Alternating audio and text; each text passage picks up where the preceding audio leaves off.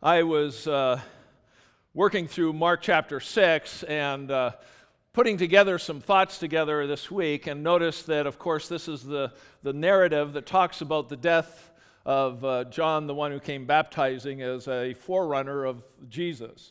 His ministry was focused on preparing Israel to respond to their Messiah. And however you would think the success looks like, he was kind of an odd duck, had a really significant ministry, but it didn't end well. And what kept rummaging through my mind as I was thinking about this is the whole idea of when bad things happen to God's people. The obvious question is, why does God allow that kind of thing, and why would God not rescue someone like John, especially from the pettiness of people like Herod and Herodias? It just doesn't seem fair at all for his life to finish the way it did. I was looking at some websites this week, Voice of the Martyrs and the Persecuted Church, and I wonder how far outside of reality we sometimes live, which may sound like a strange comment, but we often live in a very comfortable, secure world where we have very little that really we could call persecution. I think most of us have kind of concluded. We watched the Left Behind series on Friday night as a movie, and it keeps reminding us of the fact that not only is Christ coming, but the world's going to get messier. And that Christians aren't necessarily the favorite people group on the planet.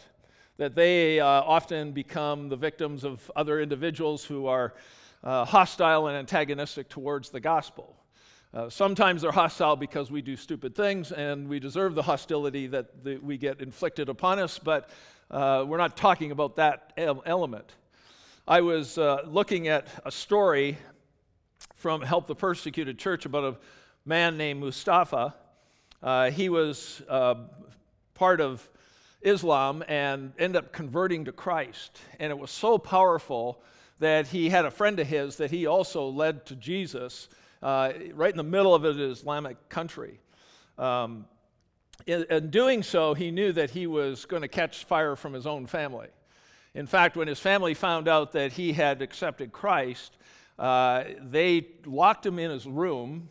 His father ended up breaking all his fingers just to try to force him to recant of this newfound faith that was antagonistic to Muslim and their belief systems. There is some record that they actually sort of went through the motions of trying to hang him from the ceiling fan in their home to force him to recant, or they were going to kill him, his own family. They ended up getting baptized. They were rescued. He escaped. They literally locked him in his room. He figured out a way to escape, found his passport that they had confiscated, and got rescued out of there and got into an environment that there he could find healing. But then he and his friend turned around and went back to their country as missionaries to reach other people for the gospel. Now, that's not a world you and I live in. We don't face this imminent sense of death. We can get some hostility from family and friends who think our decisions are stupid, but we rarely run into situations where our life is at stake. In this particular text that we're going to deal with, we find the one who Jesus described as the greatest man on earth, because he was the forerunner of Jesus, going through things that seem utterly ridiculous and unfair. In fact, they're horrible circumstances that end badly for John. And aside from the whole big picture of why would God even allow that to happen to one of his own, we want to sort of look at some of the issues that come into the play here, mostly because we're very far removed from this. Philosophically, we may go, it's coming, but it's still not part of the way we think. We don't wake up in the morning wondering whether someone's going to attack us or arrest us or persecute us because of our faith in Christ. Mark chapter 6 begins this way, starting in verse 21. But an opportunity came when Herod on his birthday gave a banquet for his nobles and military commanders and the leading men of Galilee. For when Herodias' daughter came in and danced, she pleased Herod and his guests. And the king said to the girl, "Ask me for whatever you wish, and I will give it to you." And he vowed to her, "Whatever you ask me, I will give you, up to half of my kingdom." And she immediately went out and said to her mother, For what should I ask?" And she said, that's being her mother, "The head of John the Baptist," or the one baptizing. And she came in immediately with haste to the king and said, "I want you to give me the head of John the Baptist on a platter." And the king was exceedingly sorry, but because of his oath to his guests, he did not want to break his word to her, and immediately the king sent an executioner with orders to bring John's head. He went and beheaded him in the prison and brought his head on a platter and gave it to the girl, and the girl gave it to her mother. When the disciples had heard of it, they came and took his body, and they laid it in the tomb. Well, I don't know about you, but that doesn't seem fair to me. There's nothing that sort of talks about this is the way a great servant of the Lord should finish his life. And it's part of something that doesn't enter our mind much, but I want to continue to remind you, as I was reminding myself of some of places around the world that don't have life quite as simplistic and as easy as we do, that there are 41 countries around the world considered restricted as far as the message of the gospel. There's lots of restrictions and rules and parameters about how you can operate in those particular countries. There's 23 countries around the world considered hostile towards the gospel. Now, that most of it, I realize, falls far out of our realm in terms of what's going, but there's probably somewhere around 360 million Christians today who face persecution or some kind of aggression against them because of their faith in Christ. As I look at this story, I'm reminded that there's times that the world is very hostile towards the message of the gospel. And in spite of how far removed that is from us, I want to finish this morning giving you 4 principles at the end that help us think about how did we even get here? How does this go from John being the forerunner of Jesus to dying at a birthday party because of the animosity of a woman? I don't know if you picture how you look down the future and say, here's how I want to die, here's how I want to be remembered, but this wouldn't be it. We want to be known for making a difference and serving in ministry or having a legacy that shows my faithfulness to God. And it's all embedded in there in John's life, but he would probably never, as we wouldn't, picture our life ending like this. So I want to sort of rummage through this and give you some of the nuances of it to help understand the flow of the text, because there's a lot here that we won't get into, but I want to at least sort of bring to your attention to show how messed up people really can be. It begins here with what I call the party, which I will call a disguise for evil. The party is Herod's birthday. I don't know how old Herod is at this particular time, but usually I don't run into too many grown men throwing birthday parties for themselves. It's just not part of our makeup. You know, we have a lot of fun throwing birthday parties for infants and kids. In fact, most families throw 3 or 4 or 5 of them just as an excuse to either overload a kid with so many toys and stuff that they'll never know what to do with them, or it's just a good excuse to get people together. But you and I both know that that's kind of what parties are for. Parties are places where we introduce friends and get connected with people. When life is really busy, we find there's all kinds of reasons to do this. We used to, in the ministry, we often joke that that's the whole purpose of weddings and funerals, is to pull families together. Otherwise, they never see each other. Even some that live in the same areas don't see each other because their life is so busy and so hectic that the only way you can pull off getting together with anybody is having a party of some sort, good, bad, or whatever. But often in this particular case, this is meant to impress people. Herod is throwing his own party, and he's inviting all the important people that are around him and in the city because he needs to be in their favor. He needs these networks. He needs these connections because of his position and the things that he wants.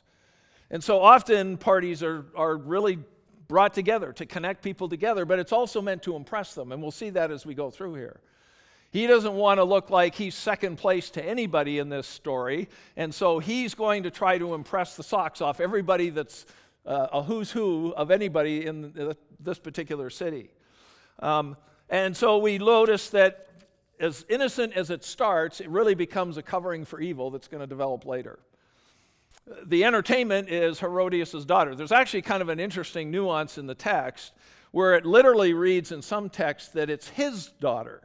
It's the personal pronoun in the third person singular masculine, and it would literally read his daughter.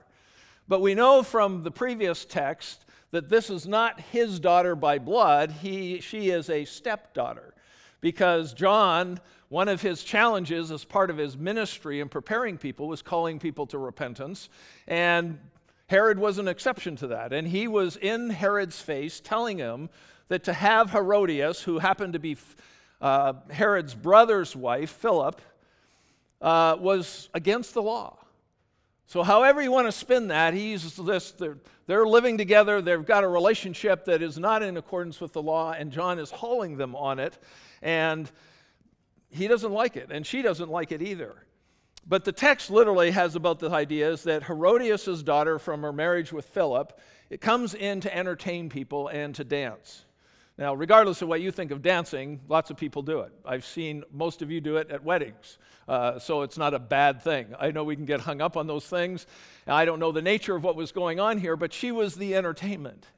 And she impressed people so much, and they were awing what she was doing, whatever it looked like, that Herod thought, okay, I've got to do something to appreciate what's going on here and to impress my guests that I'm a generous person and that I appreciate the things that are going on. So he comes to her and makes a promise.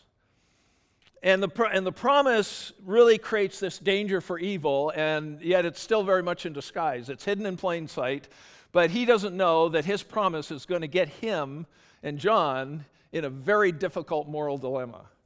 And so in this sense, the purpose is people are celebrating something that's supposed to be of value. But parties are also places where there's a lot of deals that are made. You talk in the business world, there's parties that are often, more deals are made at parties and celebrations than they are in the office sometimes. This is where things happen. And so as they put this together, he makes this promise to her, and the purpose is to probably impress his guests. If the guests weren't there probably never would have been a promise made. But as they begin to look at this, he makes a promise, and it's one of the most elaborate promises you'll see a human being make in all of the scriptures. He makes this statement that when the king says to the girl, ask me for whatever you wish and I'll give it to you.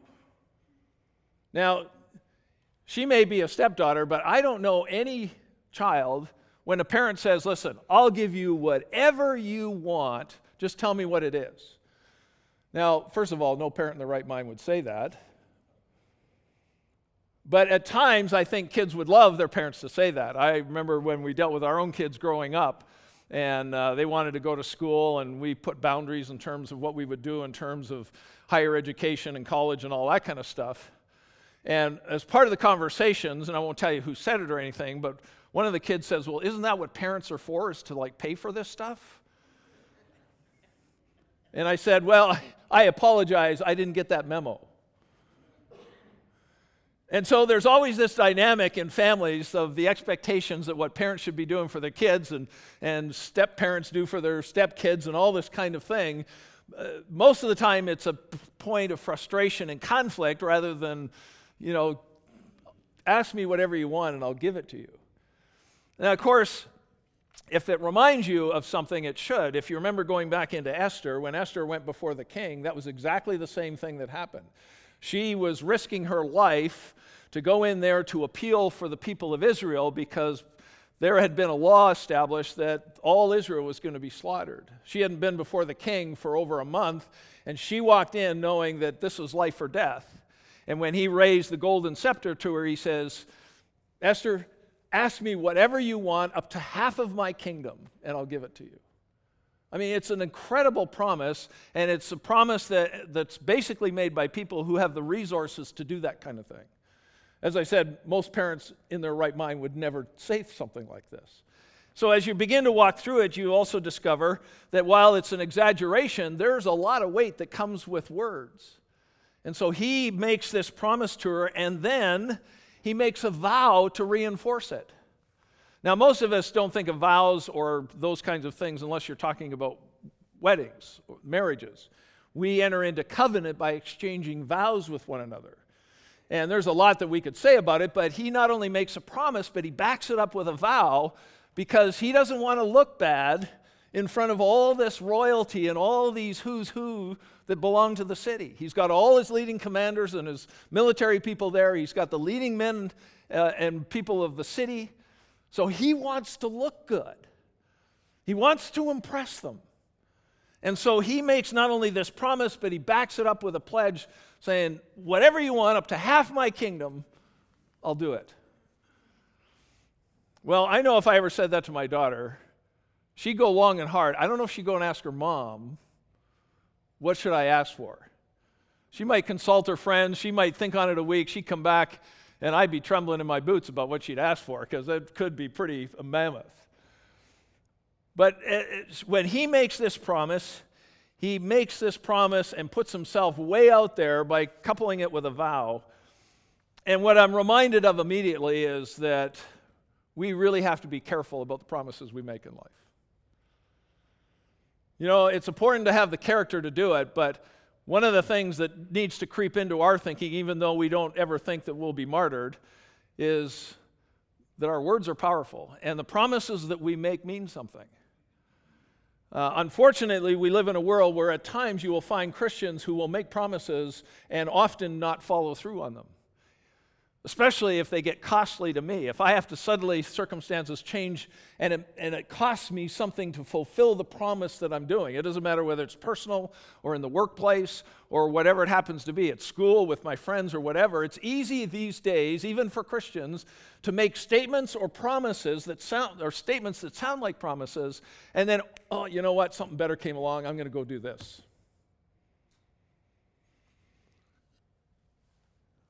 I want to remind you, just as a sort of a pause here, what Matthew chapter 5 talks about. Jesus says, I say to you, do not take an oath at all, either by heaven, for it is the throne of God, or by the earth, for it is the footstool, or by Jerusalem, for it is the city of the great king. And do not take an oath by your head. And he goes on, let what you say simply be yes or no. Anything more than that comes from evil.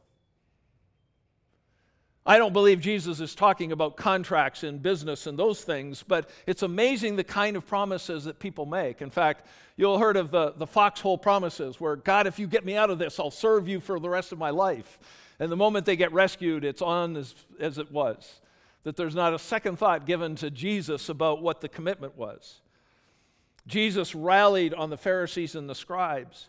Woe to you blind guides who say, if anyone swears by the temple, it is nothing, but if anyone swears by the gold of the temple, he is bound by his oath. You blind fools, Jesus says, which is greater, the gold or the temple that has made the gold sacred? But that's the world we live in.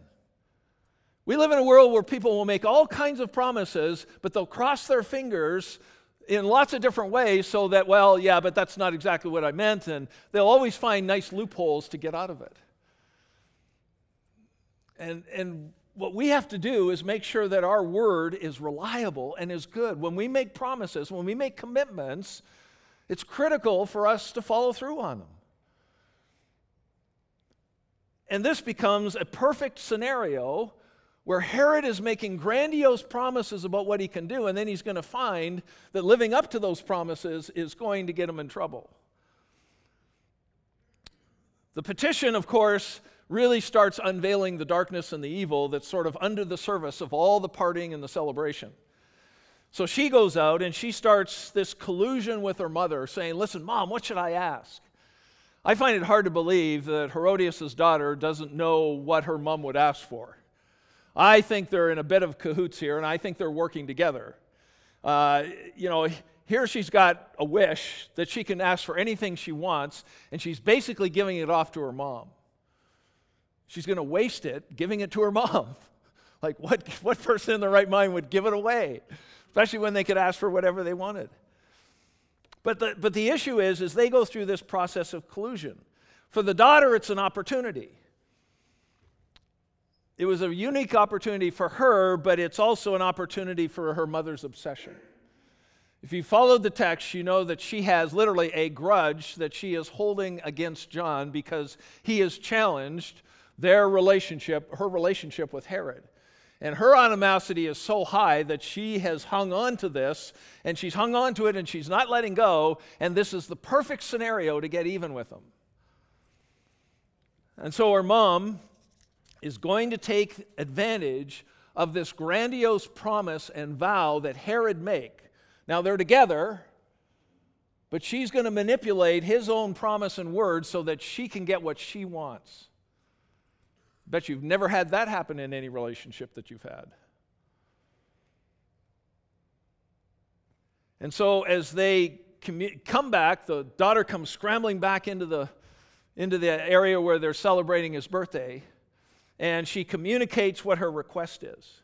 Now remember, this is supposed to be a birthday party. And it's amazing to me that people would stoop this low to take advantage of a birthday party in order to do something that is literally inherently evil, and that is to take someone's life. Her animosity is so consuming that she doesn't care what's going on around her. She wants what she wants, and she's going to get it even if it means exploiting the situation at someone's birthday party. And I will suggest to you that the petition that they make reflects the toxic waste of holding on to animosity, ill will, or resentfulness because it consumes people. People who have been hurt by others, and apparently Herodias would say this is John's fault because he challenged the way I was living, that the idea here is she's going to hold a grudge, and you can pick all kinds of words to describe this. Animosity, hatred, revenge. She's ticked. And she doesn't know anything about the nature of forgiveness. That's pretty apparent. And this toxic waste that's been stirring in her heart is now going to come out like a raging animal, and she's going to annihilate the person that she hates. By the way, if you think that's stupid, I've seen this happen in lots of families where people are carrying around hatred and animosity for something that happened years and years and years and years ago. They're still hanging on to it, and they'll often take every opportunity not to kill somebody, but they'll speak badly of the person that hurt them. Every time they talk about them, it's going to be hatred and animosity and revenge and slander and everything else that can happen. There's nothing more toxic in anyone's life than hanging on to animosity towards another person because you don't like what they said or how they treated you. And so the petition becomes this toxic waste leaking out of Herodias, and it's not just something that's destroying her, it's going to destroy others. The collateral damage here is very real and very difficult to deal with.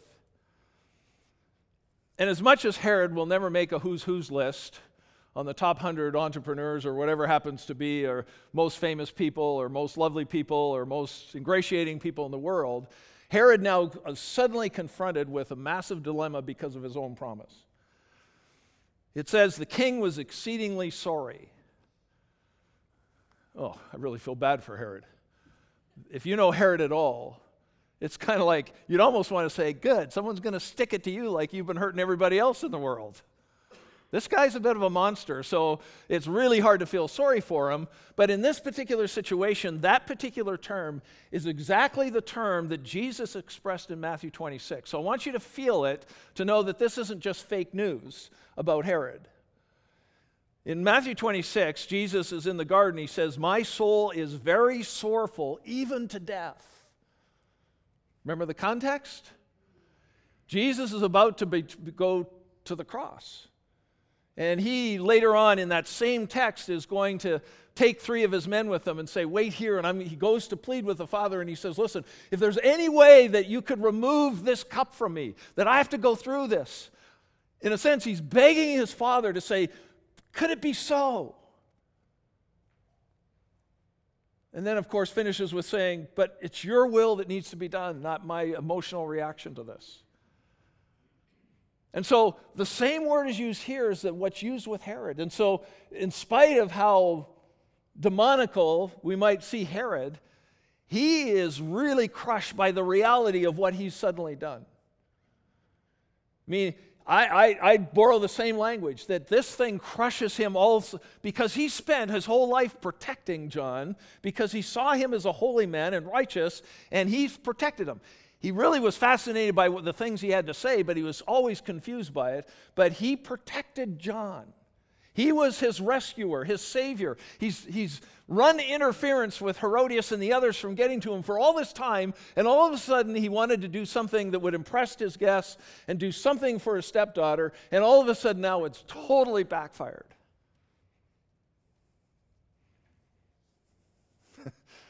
You ever shot off your mouth and it backfired? You ever said something to somebody that came back and snapped you in the head? Well, if you haven't, you're a better person than I am. And so I think he actually feels the weight of this. The one person who stood between John and death was Herod, in spite of who he was. And now all of a sudden he's blown it all wide open because he made a promise to his stepdaughter at a birthday party. So now the conflict in him is that he has to weigh out the reality of what it means to have all these people around him who he made public this promise and vowed to his stepdaughter in public and saving John. And he obviously hasn't got his compass, his moral compass, quite aligned, and he hasn't quite got it figured out because he doesn't know whether he needs to cave in and make sure he keeps his word because he needs all these people's support and acceptance, or he's going to allow this promise to get John executed.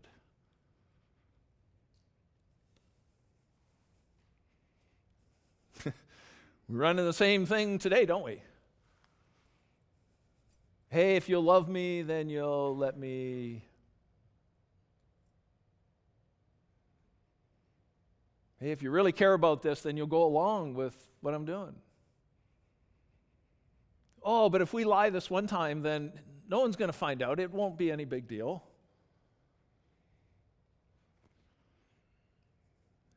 And so now he's caught between keeping his promise or saving John. He's caught trying to live on both sides of the fence, trying to impress his friends and build his network of people that he needs and their resources,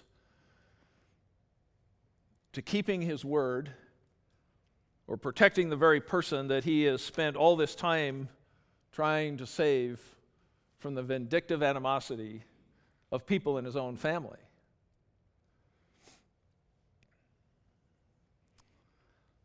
By the way, if you think your life is complicated, I can't get into all of it, but there's a little bit of a competition stuff going on within Herod and Philip and Herodias. Now remember, I can't put it all together for you, but Herodias was married to Philip. That was Herod's brother.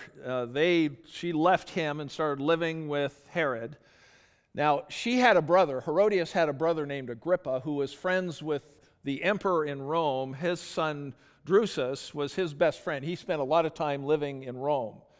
But he was a completely irresponsible person. He was very magnanimous, he was outgoing, he could build a lot of friendships, but he spent money like nobody's business, and he was always poor and broke, and he was always sort of having people bail him out of his situations.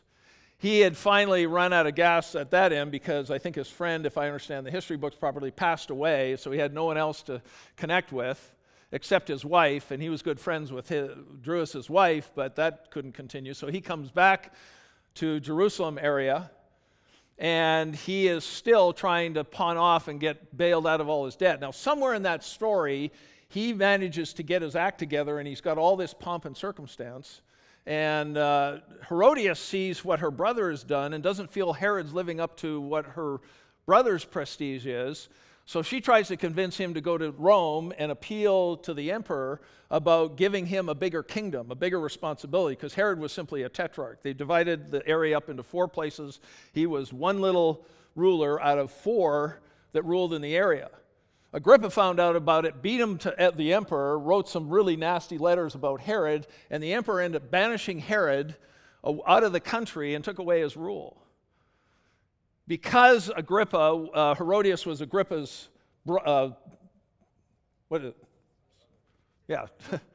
sister, there we go, looking for it somewhere in there. The emperor was going to give her the freedom to not get banished with her husband, but she sort of pulled the novel thing and said, no, in good times and bads, I'm going to stick with him, so she got banished as well. They could write a family soap opera today that would just outstrip even Hallmark. You see how messed up these families are? They're kind of like us a little bit. They're just as broken and messed up and everything else, and all this stuff is going on. But the real contempt that you see flowing out of all this brokenness is when the daughter comes back and she says, I want the head of John the baptizing one. And the hatred and the disrespect is off the charts. And it wasn't just that they wanted him executed. There's two things going on. They wanted him executed so he's completely out of the way, but then they want him literally to put his head on a platter and bring it back to the party so that everyone can see it. I don't know, it seems like a pretty good way to ruin a birthday party.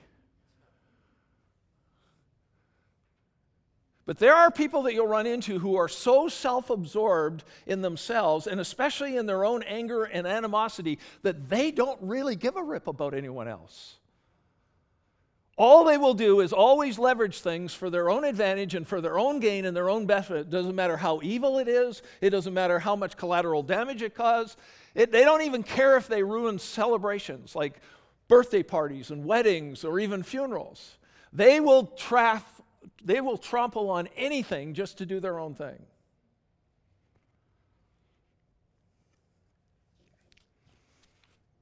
And I will suggest to you, in the bigger picture of theology and the world that we live in, that one of the things that we see here is that the more that the family that God created and gave to us as his gift, the more that disintegrates, the more evil will flourish. One of the greatest boundaries, one of the greatest protections against evil is the family. And this one is coming apart at the seams. I mean, they're literally leveraging one another so that they can get their own way. Everybody has their own self-interests. And I will propose to you that some of the greatest evil in our world originates because of the disintegration of the family. Now, on the other side of it, many of us have been victims to that. We would kind of look at our own families and go like, I'm not sure I had anything to do with this, but it's a mess.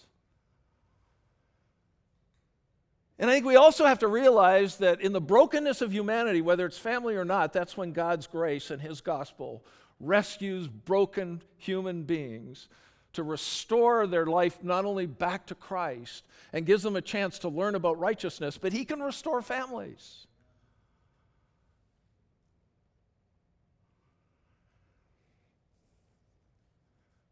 But he can't if we hang on to our animosity. See, some of us feel like we've been severely damaged by people in our family. And maybe we have. Sometimes we're the ones that have done the damage on others because we're standing for what's right. The end result doesn't look much different sometimes. We've got people that are selfish, doing their own thing. They've got animosity, and they don't care if they leverage even family members to do their own thing. But in the midst of the depth of our brokenness, this is where God's grace shines brightest. But there is one comfort in the midst of this text. And you're kind of like, good, I'm glad we're getting to something. And it's a little phrase in the last verse that I think has some value, and then I'll outline quickly the four principles that we're talking about. It simply says that John's disciples came and took his body, and they went off and laid it in a tomb.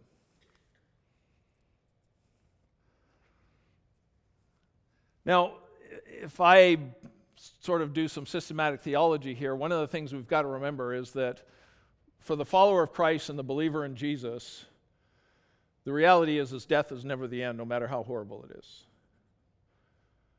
The great promises of 1 Corinthians 15 says that the greatest hope and the greatest salve for the pain and suffering and death in the world, especially when we face it ourselves, is the glorious resurrection of Jesus. And that he someday is going to take all this messed up bodies, no matter how broken we are, no matter how messed up we have, no matter who we've hurt or how we've been hurt. And he's going to make it all go away when he comes and returns and he restores us to give us imperishable bodies that will never be subject to pain and suffering and the evil that's in this world.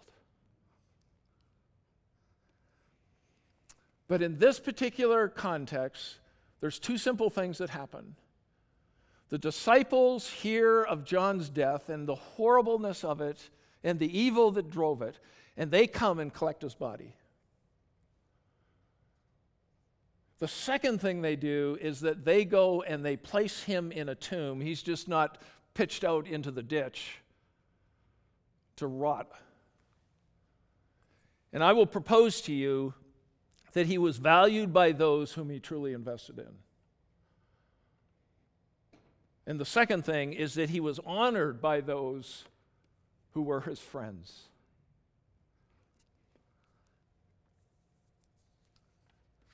Now, why is that important? Let me give you 4 quick principles. The reason we have this story where Herod and John is in the public challenging Herod of his immoral behavior and the things that are against the law, to going and dying at the hands of a young girl who demands his head on a platter, tells me, first of all, that words have the power to give life or to destroy. Do you see it all the way through this text? What people say, what people promise, what people vow isn't meaningless. It carries incredible weight. And we can say things that give life to people, or we can give words that destroy people. Now, you may not feel like you're ever going to face physical death and being persecuted for your faith, but I'll tell you, some of us are living with a lot of anger and hatred and animosity towards people who have verbally destroyed us when we were younger, and we can't let go of it because the pain is too great.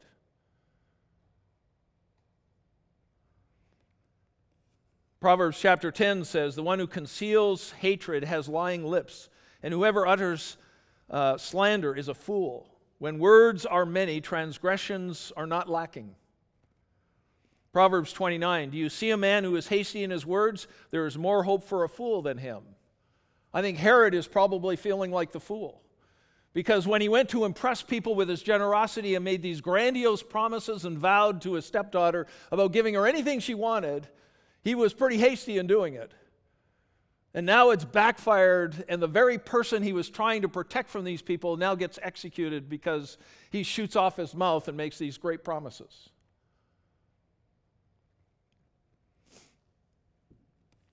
Our culture loves to gaslight people. We're in a world where people don't listen to one another. They don't respect one another. They just argue and yell over them and intimidate them to try to force them to accept other people's positions. Words can be deadly, and we may not physically feel like we die, but we feel like often we have been destroyed internally in terms of our self-worth and our value and our significance, and our security has been shredded by people who have attacked us verbally. God forbid that we would be the ones that attack others. Whether they're other Christians or whether they're people in the world, we need to remember that words have power to give life and to destroy. And the reason that John ends up dead is because people were shooting their mouths off trying to impress people.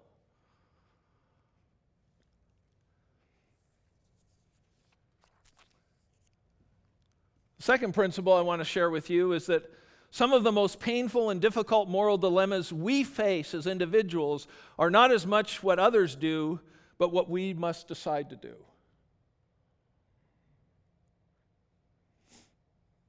See, Herod sort of became the catalyst for all this stuff. If he just enjoyed the party and celebrated, hadn't made all these grandiose promises, he wouldn't have had someone in the background thinking evil stuff and how to manipulate that to get someone destroyed. But regardless of that, Herod could have blamed a lot of things and circumstances and blamed Herodias and his stepdaughter and could have blamed a lot of things, but he had to make a choice. And because his moral compass wasn't aligned with what God wanted, or certainly even for him what the law wanted, he caved in to the peer pressure that he was facing. And regardless of what it is, and we could love to blame other people and other things, the issue comes down not to what other people do, but what we have to choose to decide to do. That's the greatest moral dilemmas we'll face in life. And if we don't know how to make those decisions, we can find ourselves in a spot of great sorrow, even to feeling like we're going to die inside because we don't know how to make those decisions. Because we're either going to cave into the peer pressure or we're going to face the animosity of them. The third principle is this. I will suggest to you, based on John's life, that the significance of a godly life is not measured by how one dies, but how one lived.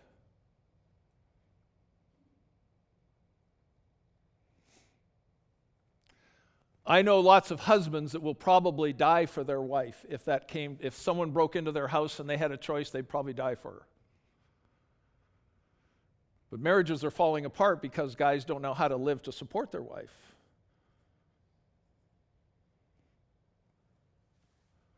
See, the issue isn't how we die, it's how we live.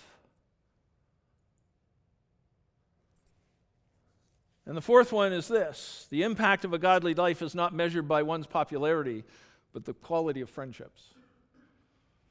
Even in spite of that, his friends weren't afraid to come and collect John's body and take it away out of evil hands and then honor him by putting him in a tomb rather than just leaving him to be discarded by Herod and his evil people any way that they want. 1 Timothy 6 says, "Godliness with contentment is great gain, for we brought nothing into this world and we cannot take anything out of it."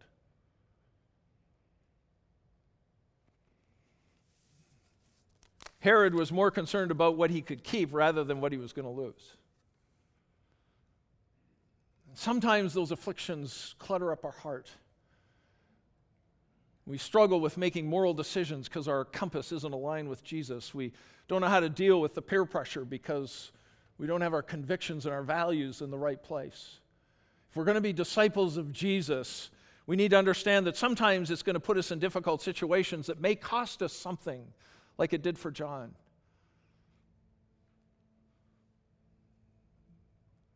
But his life isn't disgraced by the way he died. It was honored by Jesus by saying, here's the greatest man that ever lived, because he was on task for Jesus. I don't think we need to worry about how we're going to die. We need to worry about how we're going to live.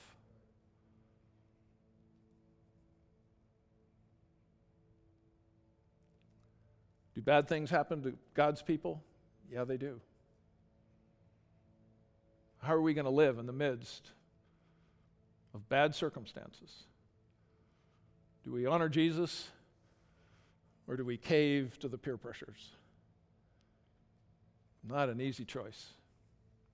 Father, we know that we live in a world where Jesus said we're going to have trouble. You never promised that everything would go smoothly, that you would be there to rescue us from every bad thing that happened.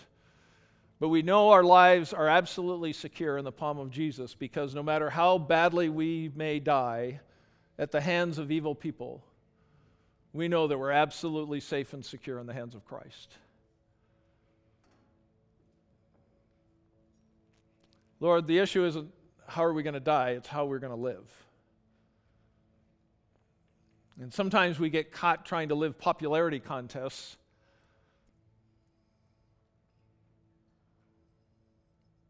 Rather than having our lives fixed on Jesus so we can be holy and righteous, that we might honor him above everything else. Bad things may happen to us, but even there we have the choice to live for you or to save ourselves.